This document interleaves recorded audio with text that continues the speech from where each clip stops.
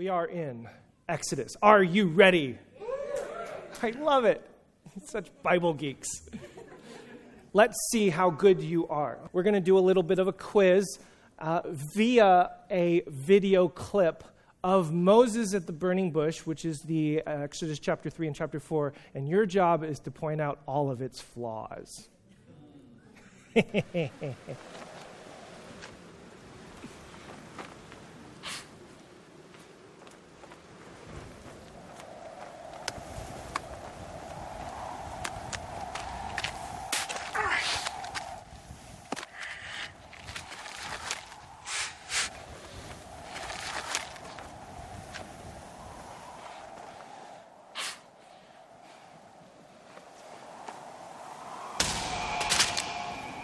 Your people are out there, Moses.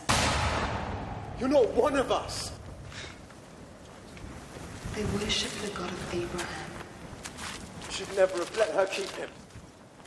And he has deserted them. I will be Pharaoh!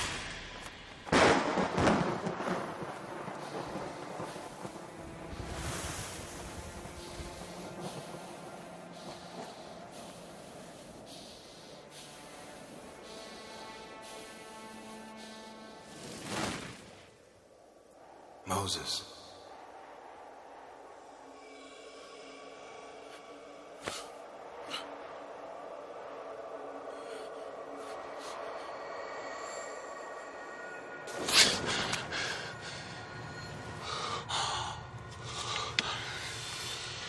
Moses.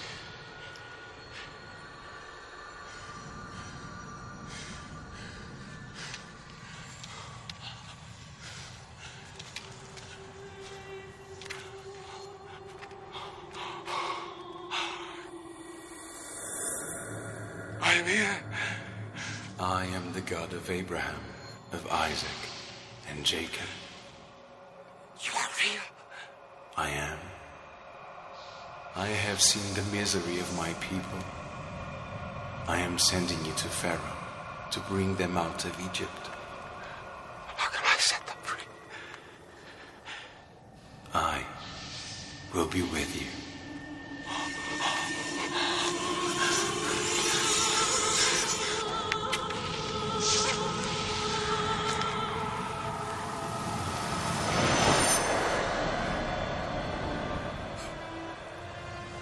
With your power, I will set my people free. Thank you for laughing. Thank you. You deserve a round of applause just for laughing. I really appreciate this. When I see that, I think, of course Moses was stunned. He had George Lucas's Industrial Light and Magic make this whole, bushy thing, and then, you are real? Oh, I am real, yes. I mean, that whole interchange, the whole thing is just hilarious. And then he always looks a little stoned. I'm not quite sure what kind of drugs he's on, but he has these little looks and stuff like this. So these clips are a lot of fun. And I hope I didn't give too much away about, find all the flaws. Let me just say as a little bit of a disclaimer, there's wonderful things about these artistic depictions of these biblical stories. It gets the story out into public. It's a wonderful way of creatively trying to describe something that is in a text. So I don't want to completely demean all of the work and the efforts, but every now and then it's just fun to laugh at a little bit of how we have imagined what these stories are and how they come up on scene. And, Moses just sitting in his tent looking so gruff, and then all of a sudden, whoosh, And when we get to the text, you're going to see that what actually happens is far, far different. And what happens is actually far more profound. For those of you who've been with us for a while, you know that much of what we see on these screens, much of what we see depicted, is really quite imaginative from what is actually happening in the text. And so today what I'd like to do is share with you some layers of this burning bush experience, this very iconic, very popularly well-known image of Moses in the burning bush, and see if we can peel away some layers as to what the author of this text is actually trying to do and trying to show. The title of my message today is This Strange Sight. If you have your Bibles, go to Exodus chapter 3. We're going to read verses 1 through 10, and we will conclude there and then share a couple insights. Exodus chapter 3, starting in verse 1. Now Moses was tending the flock of Jethro, his father-in-law, the priest of Midian. And he led the flock to the far side of the wilderness and came to Horeb, the mountain of God. There the angel of the Lord appeared to him in flames of fire within a bush. Moses saw that though the bush was on fire, it did not burn up. So Moses thought, I will go over and see this strange sight. Why the bush does not burn up. When the Lord saw that he had gone over to look, God called to him from within the bush, Moses, Moses. And Moses said, Here I am. Do not come any closer, God said. Take off your sandals, for the place where you are standing is holy ground. Then he said, I am the God of your father, the God of Abraham, the God of Isaac, and the God of Jacob. At this, Moses hid his face because he was afraid to look at God. The Lord said, I have indeed seen the misery of my people in Egypt. I have heard them crying out because of their slave drivers, and I am concerned about their suffering. So I have come down to rescue them from the hand of the Egyptians and to bring them up out of that land into a good and spacious land, a land flowing with milk and honey, the home of the Canaanites, Hittites, Amorites, Perizzites, Hivites, and Jebusites. And now the cry of the Israelites has reached me, and I have seen the way the Egyptians are oppressing them. So now go. I am sending you to Pharaoh to bring my people, the Israelites, out of Egypt. Let's tear this apart, starting with Exodus chapter 3 in verse 1. Now Moses was tending the flock, and that again is a distinct difference from what we saw in the video. He was out tending a flock. And he was leading the flock, came to the far side of the wilderness of Horeb. Now, the reason why these phrases are important, why it's important to take note of how the author is crafting this, is because the phraseology is giving you clues, giving you pointers as to what is about to come and what is about to happen. The word for he led the flock is literally to drive, which is the same kind of word that you would use for a chariot. The word for he led the flock is literally to drive. Like you would drive a chariot, but also like you would drive a people, you would drive a nation. And so the phraseology there is used specifically to say Moses is getting some training. Just like he is a shepherd at the flock, he is going to become the shepherd of the people. So that he is leading a flock is not inconsequential. It's a precursor to what the calling and the purpose of Moses is supposed to be. Now, to the far side of the wilderness is literally after or behind the wilderness. And this is important because if you've ever been in the wilderness or ever been in the desert, you know that it's really parched and it's dry and it's a difficult place. What kind of place would it be if it was after the desert or behind the desert? What kind of place would that be? And so when he's driving his flock and he comes to a place after, we're talking about Moses leading and driving a flock and comes to a place that is so far beyond wilderness, so far beyond desert, that it is after the desert. It is beyond it. This is an extremely dry, arid, desolate, destructive, harsh place. And for those of you who've ever lived or been in deserts, you know that a desert isn't just hot.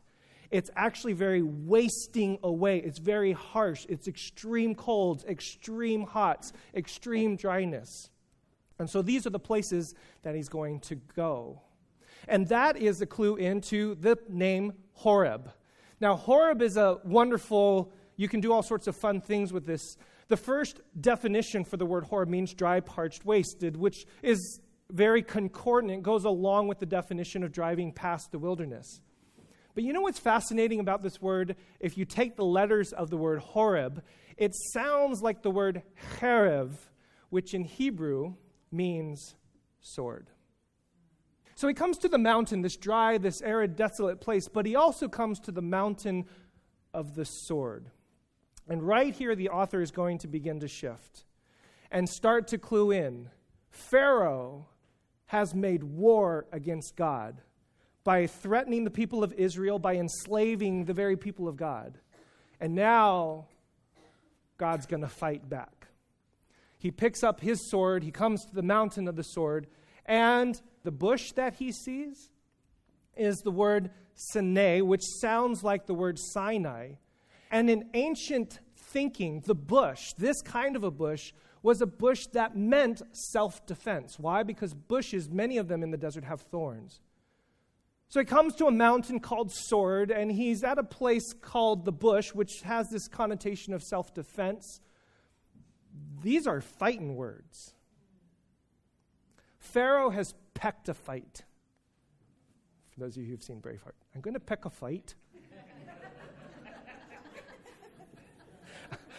I should never do that ever again. Okay, so Pharaoh has picked a fight with God, and God is now going to fight back. Now that's important, because the way that Pharaoh has fought is through the sword, through power, through might, through enslavement. But what comes next, through the revelation in this burning bush and through the sending of Moses, is a completely different way to fight. So once again, as we have talked about before, and as you will continue to see throughout the scriptures, there's injustice, there's power, there's authority, there's regimes that do things that are very horrific. How do you fight against them? So you're going to see some of those undertones. And what God does is he sends a guy who doesn't even want to go and fight. So this is all clued into a little bit of the character of who God is. The angel of the Lord appears to Moses in flames of fire. Now, this is really important because the authors want to make sure that you don't get caught up in the idea that the bush is burning. And the reason why I'm pointing this out is many times in discussions about the burning bush, we've talked about this before. You're going to have people, friends, skeptics say, do you really believe in the burning bush? Was God really in there? And the point of pointing out that an angel was there is that God is there, but not just simply because of some sort of supernatural thing. There wants to be a separation or a distinction between that image that you see, the burning bush, and God himself. God is not the supernatural image. God is beyond it, transcendent to it, in it, but distinct from it. And oftentimes we see supernatural events and equate those things with God. But it's important to understand that to do that is to commit idolatry. Is to say that the supernatural experience that you're having is the very God that I'm worshiping is to commit a form of idolatry. And so to say that an angel of the Lord is clearly, directly from God, appeared in the flames is to make a distinction between the two. And it's important for us to understand that we should not necessarily, or we should be very, very careful not to equate any sort of supernatural experience that we have with God himself, because God is bigger, transcendent, far beyond that. These are all these little clues. And this is what Moses says next in verse 3. I will go over and see this strange sight, why this bush does not burn up, which is so distinctly different from the video that we watched. A couple of things to highlight. I will go over literally means I am going to turn. In other words, Moses was heading in one particular direction, and as a result of seeing this thing, he's going to actually turn from the direction that he was going and head toward it. And then there's this little word, na, which means please. I am going to turn towards it, please. It's almost like a beckoning, yearning call. And it's a very intentional turn by Moses. Again, in the video, in the depiction, it's kind of like, oh, what happened? Moses doesn't have this. He sees something and then distinctly turns toward it. This strange sight is the word great or big or huge or magnificent, and why the bush does not burn up could be translated is not consumed, is not eaten up. Now, what's going on here? He sees something, turns towards it, wants to see this strange sight. Why is it not consumed? Why is it not eaten up? Rabbinical commentaries, Jewish commentators on this passage have noticed something. How long does it take for you to watch something burn? And then at what particular point in your watching do you realize this thing's not being consumed? This thing's not burning up. So question, how long does this take?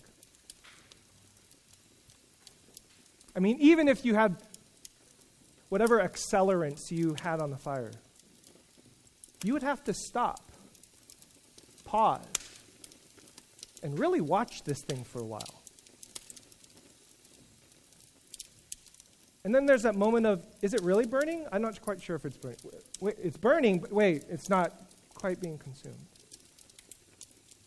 And one of the things about this passage that we so often miss, because we get so caught up in the hugeness of the burning bush is burning and it's not being consumed, the bigger story is that Moses paused, stopped long enough to pay attention, to watch, to take notice.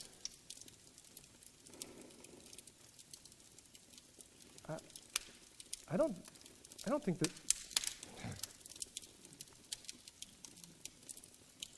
How long does that take? And then how long would it take for you to see something like this before you intentionally turn towards it, to move forward towards it, to then see, look upon, gaze upon, take in, what is this strange sight? How long does it take for us? Well, the problem is we live in this kind of a world.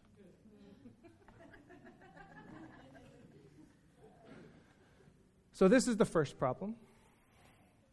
The second problem is that we think spirituality, we think great leaders of the Bible, great religious leaders, have some sort of high path to God. This is not so according to this passage.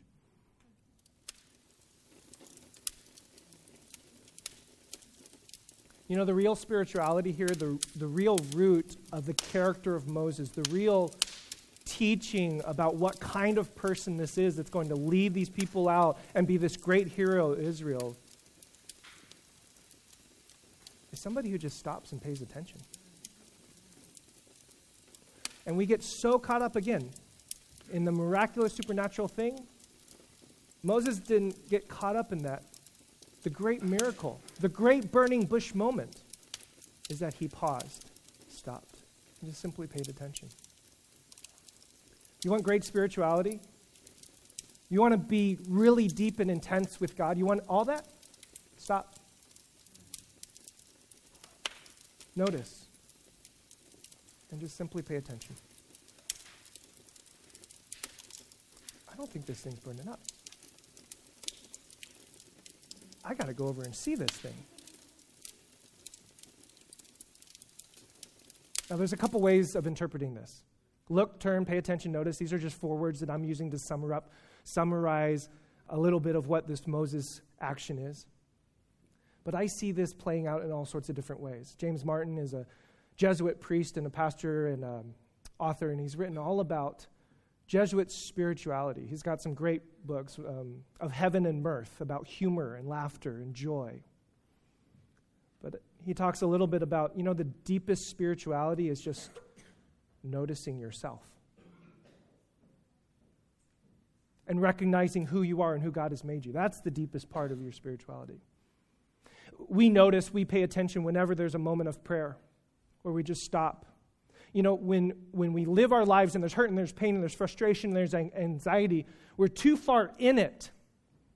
And we respond and we react to it. But prayer is that moment where you just stop and just pay attention to what it's doing, to what it is, to where it came from, what's behind it. And when you have somebody else pray for you, what do? You share your prayer request. Why? Because somebody has paused and stopped for just a moment to pay attention to you, to your heart, and to your soul. I find this true even if you're not a spiritual person, you don't consider yourself a spiritual person, but science and technology and biology, these are all disciplines that pay very close attention to how this world works. So even if you don't think of yourself as a spiritual person, I think a great lesson or great teaching from this would be if you are in these industries, whether it be science, technology, that's a spiritual activity. To be able to pause and say, why does this electron do this? What happens if I manipulate this? Dr. Francis Collins, who is the head of the Genome Project, has written extensively about the language of God and DNA, and he's talked about the weaving together of science and faith. And then engineering is about that too. my friends who are engineers and those of you in this room who are engineers, whenever you pay attention, whenever you stop and consider, how does this work and how would that work and what are the physics and the geometries behind this, and whenever you do any of that, that is a spiritual exercise because you have stopped for a moment and paid attention to the world. The reason why it's so important for us to fight continually against the injustices in the world, one of the reasons is because we stop for a moment. We dig deep into spirituality, to this Moses burning bush spirituality, which is to say, I see you, and I'm going to turn toward you. For those of you who are just simply in customer service or serve, this is what you do. You pay attention to the people around you. If you have friendships, well, some of the deepest friends, the deepest friendships and the deepest relationships are those that have a reciprocal way of paying attention to each other. This is a deeply spiritual exercise. And then lastly, over the course of the last couple weeks, months, and years, I've had multiple conversations with several people who have had radical paradigm shifts of their faith, having an experience of one kind of faith, but then all of a sudden recognizing that the world around me doesn't necessarily work the way I thought it was.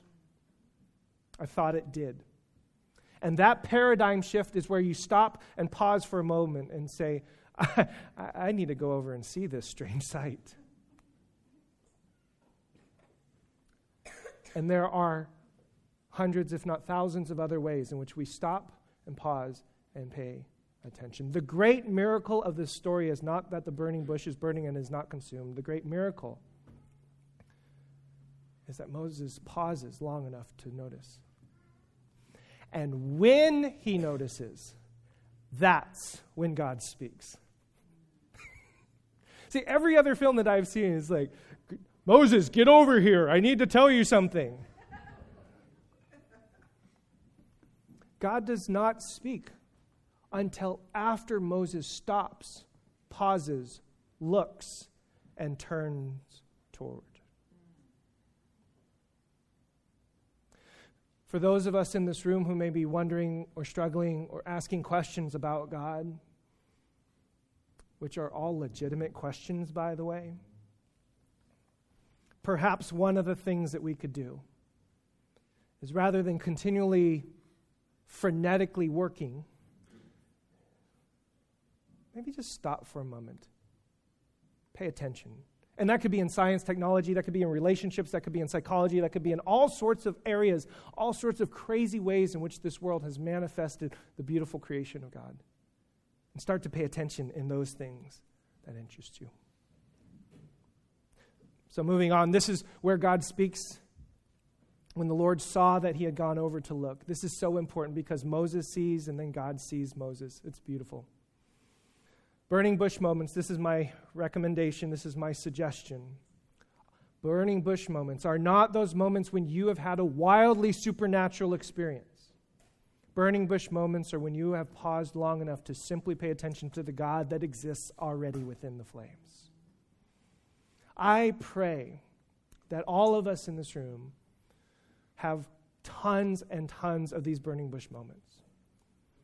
And it sometimes requires taking those sabbaticals, putting that cell phone down, not answering those emails, and sometimes just paying a little bit closer attention to your family, to your children, to your spouse, to your people at work. Just pause and pay a little bit closer attention. That's when those burning bush moments may happen. Now, there's a second layer here that I want to share with you really quickly. So Moses thought, I'm going to go over, see this strange sight. Why does this bush not burn up? It's really important to notice that the text is sharing with us that it's not burning up because of the very presence of God. It's not some special bush. It's not burning up because God is there. Now, this is important because the idea of burning, of furnacing, that idea is going to play right into the kind of slavery that the Israelites are in. Think about this for a second. If you take a look at Egyptian archaeology, this is a picture of smelting. Industries back in the ancient world were involved in all sorts of trade, obviously. You needed wheat, you needed cotton, but one of those were metals. And one of the ways in which to extract those metals, as many of us already know, is through the smelting process. This is an Egyptian hieroglyph which shows people blowing into the bellows to stoke the fire up to those heats, so in order to melt all of the ore and get the pure metals out, whether that be iron or whether that be copper. And down in a place called Timnah, many of you have been with us to this place. This is also a little advertisement for our Come and Learn to Walk Israel tour. You can come to a place like this. And scattered all throughout this ground, in a place where we know from archaeological evidence that Egyptians came here to smelt copper, you can see things like this. Now, I brought some with me, so you can pass this around while I share, and please hand these back. This is leftover slag from the copper smelting that was happening here at this place. And you take a look at it, it's really amazing. This is the leftovers from thousands and thousands of degrees of heat where they would melt all of these ores down so that we get the purity of the copper. This is a model of what some people believe the bellows may have looked like, and a very efficient way to pump air into that fire so that you get exactly the heat that you need in order to get the metals that you need. You can do a lot of research on this yourself. Thousands and thousands of degrees by doing this. It's amazing the heat that happens. This industry of the Egyptians is going to be the analogy that the scriptures use for the enslavement of Israel. But as for you, the Lord took you and brought you out of the iron smelting furnace, out of Egypt. Deuteronomy chapter 4, verse 20.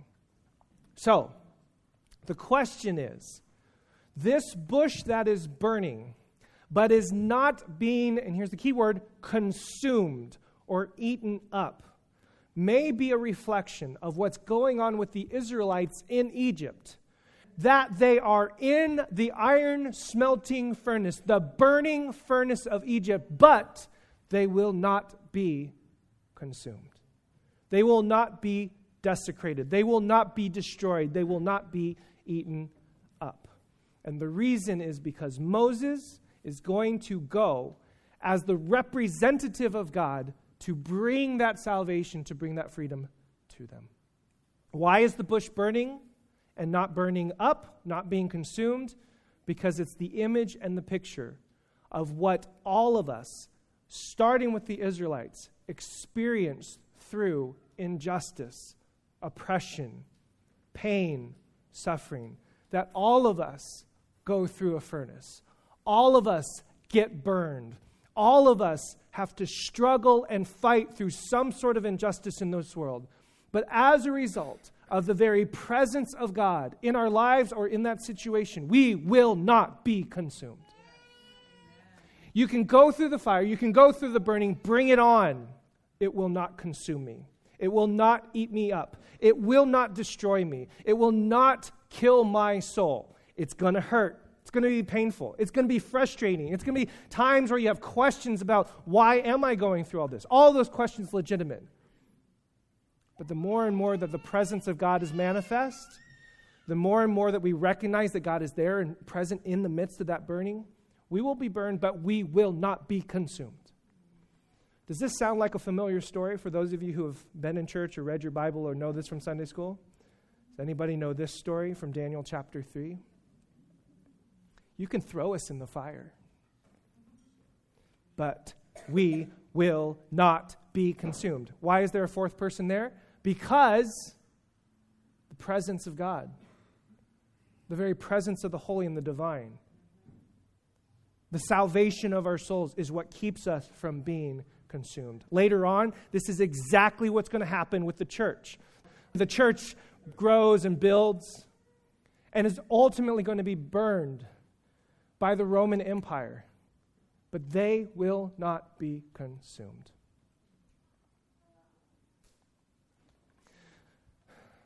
God calls out Moses, Moses. This is a marker of the divine voice, by the way. Anytime you hear a name being said twice, it is the idea that God is speaking. Don't come in closer, you're on holy ground. Why? Because it's the presence of God that is there. And this is what's so amazing. God sees the misery of his people. And just like Moses turned and saw the bush, so now God is turning to see Moses. There's that wonderful play on right there. And here's what's going to happen to those Israelites. Exodus 3, verse 8. This is an amazing phrase. So I have come down. God himself is saying, I have come down to rescue them from the hands of the Egyptian. to take them out of that land, to bring them into a good and spacious land, land flowing with milk and honey. Which, by the way, good, spacious, milk and honey, these are all references to creation, the idea that it is good. For those of you who were with us through the Genesis story, this is the way that God created. Spacious, this isn't about wealth or square footage. This is about being able to expand, to be fruitful and multiply and fill up this earth with that goodness of God. And milk and honey is all about the goodness and the nourishment coming from the land. The cry of the Israelites has reached me, and here's what's so amazing. God says, I am going to come down, and my presence with them in Egypt will keep them from being consumed. But guess what, Moses? I'm sending you to go. Now think about this for a second. God says, I am coming down, and I am going to be in them, in that fire. But guess what? I'm sending you, Moses, to go, which reminds me of this picture right here.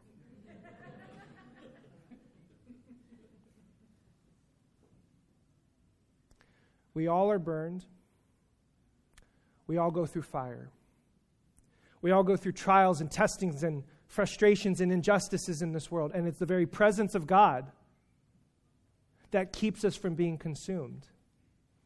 But the next question is this: what is it that is the presence of God that keeps us from being consumed? For Israel, it's a person.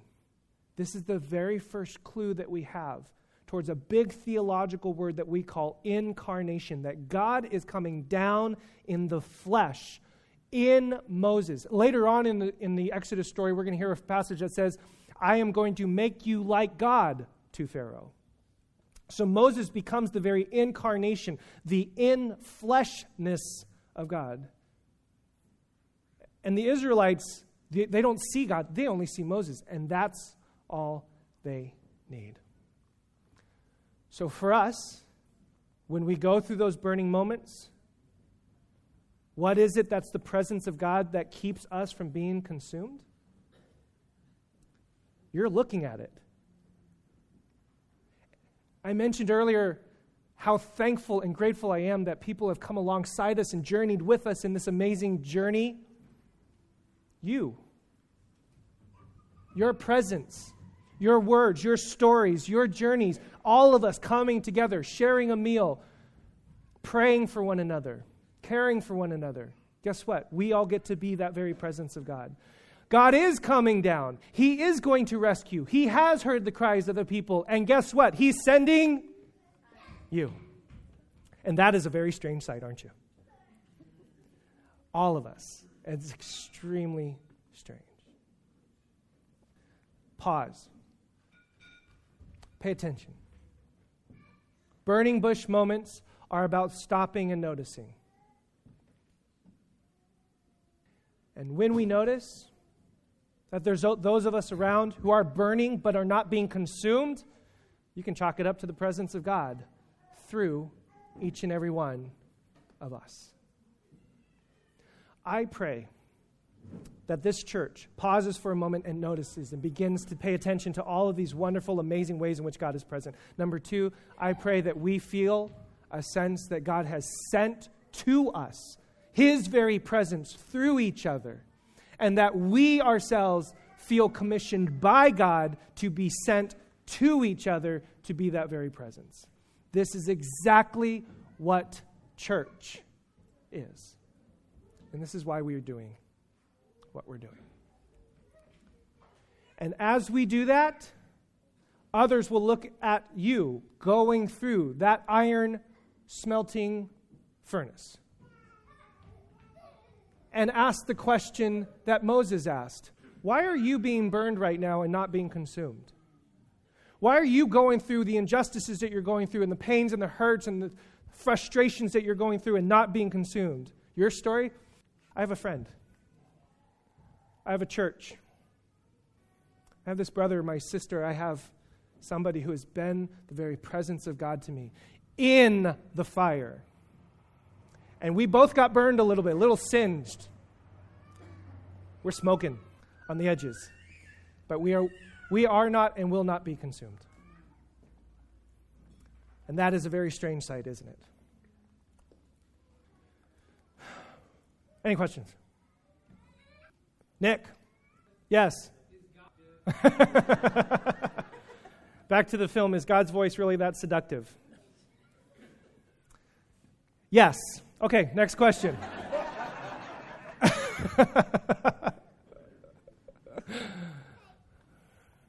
Kwame. Yes.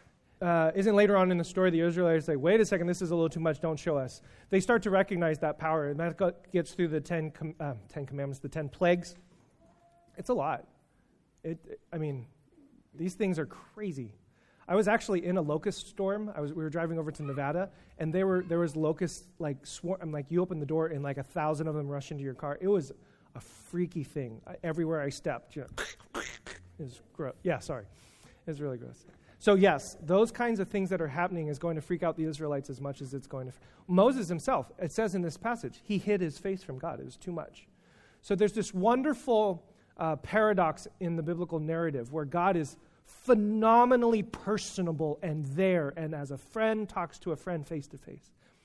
And he's way too much to handle. So that paradox, that both and of God, plays out throughout the text, and the Israelites are going to hear that and feel that. Jerry? Jerry's question is, in some areas of recovery and other kinds of expressions, the idea of hitting rock bottom or reaching the bottom feels like or sounds like being totally consumed. Sure, I will totally grant you that. And I would consider that maybe another paradox of the two. Okay, last question, then we'll close and have some dinner. Tony's question is, addiction, could that be considered a form of idolatry? From everything that I've read and understood and then have worked with those who are in recovery and have overcome, it sounds like idolatry to me. The reason why I'm hedging a little bit and don't want to put too much of a strong label on it is because idolatry and addiction have all sorts of connotations that come with it that you may not mean for each other. So whenever we do theology, which is the word idolatry, and then when we do counseling or psychology, which would be the word addiction, I always want to be very careful that the meanings or the connotations stay in those disciplines. So whatever we mean by idolatry, we mean in that discipline, and whatever we mean by addiction, we mean in that discipline. If we happen to find some connections and crossovers, then I'm totally game for anybody making those connections because they would be meaningful. But I would not want to make those connections absolute, as the connotations from one may not be meaningful for the other. And there's plenty of people in this room who could probably speak much more eloquently and authoritatively to that. Yes, and if I'm understanding what you're saying, I think I'm understanding this word consumed. The literal word in Hebrew is eaten up. So you're actually being destroyed. So that's the connotation in the Hebrew from that particular term. Thank you so much for questions, and thank you for coming. Let me close in a word of prayer, and we'll let us go. Lord, I thank you for all my friends that have gathered in this place today, that we have just paused for a moment, and I pray that we would just pay a little bit more attention. I pray that as we do, we would begin to turn toward all of these strange sights and begin to look upon them, to be captivated by them, and to see you in the midst. And as we do, God, speak to us, call on us, save us, come down to us and with us. And we pray in your name. Amen.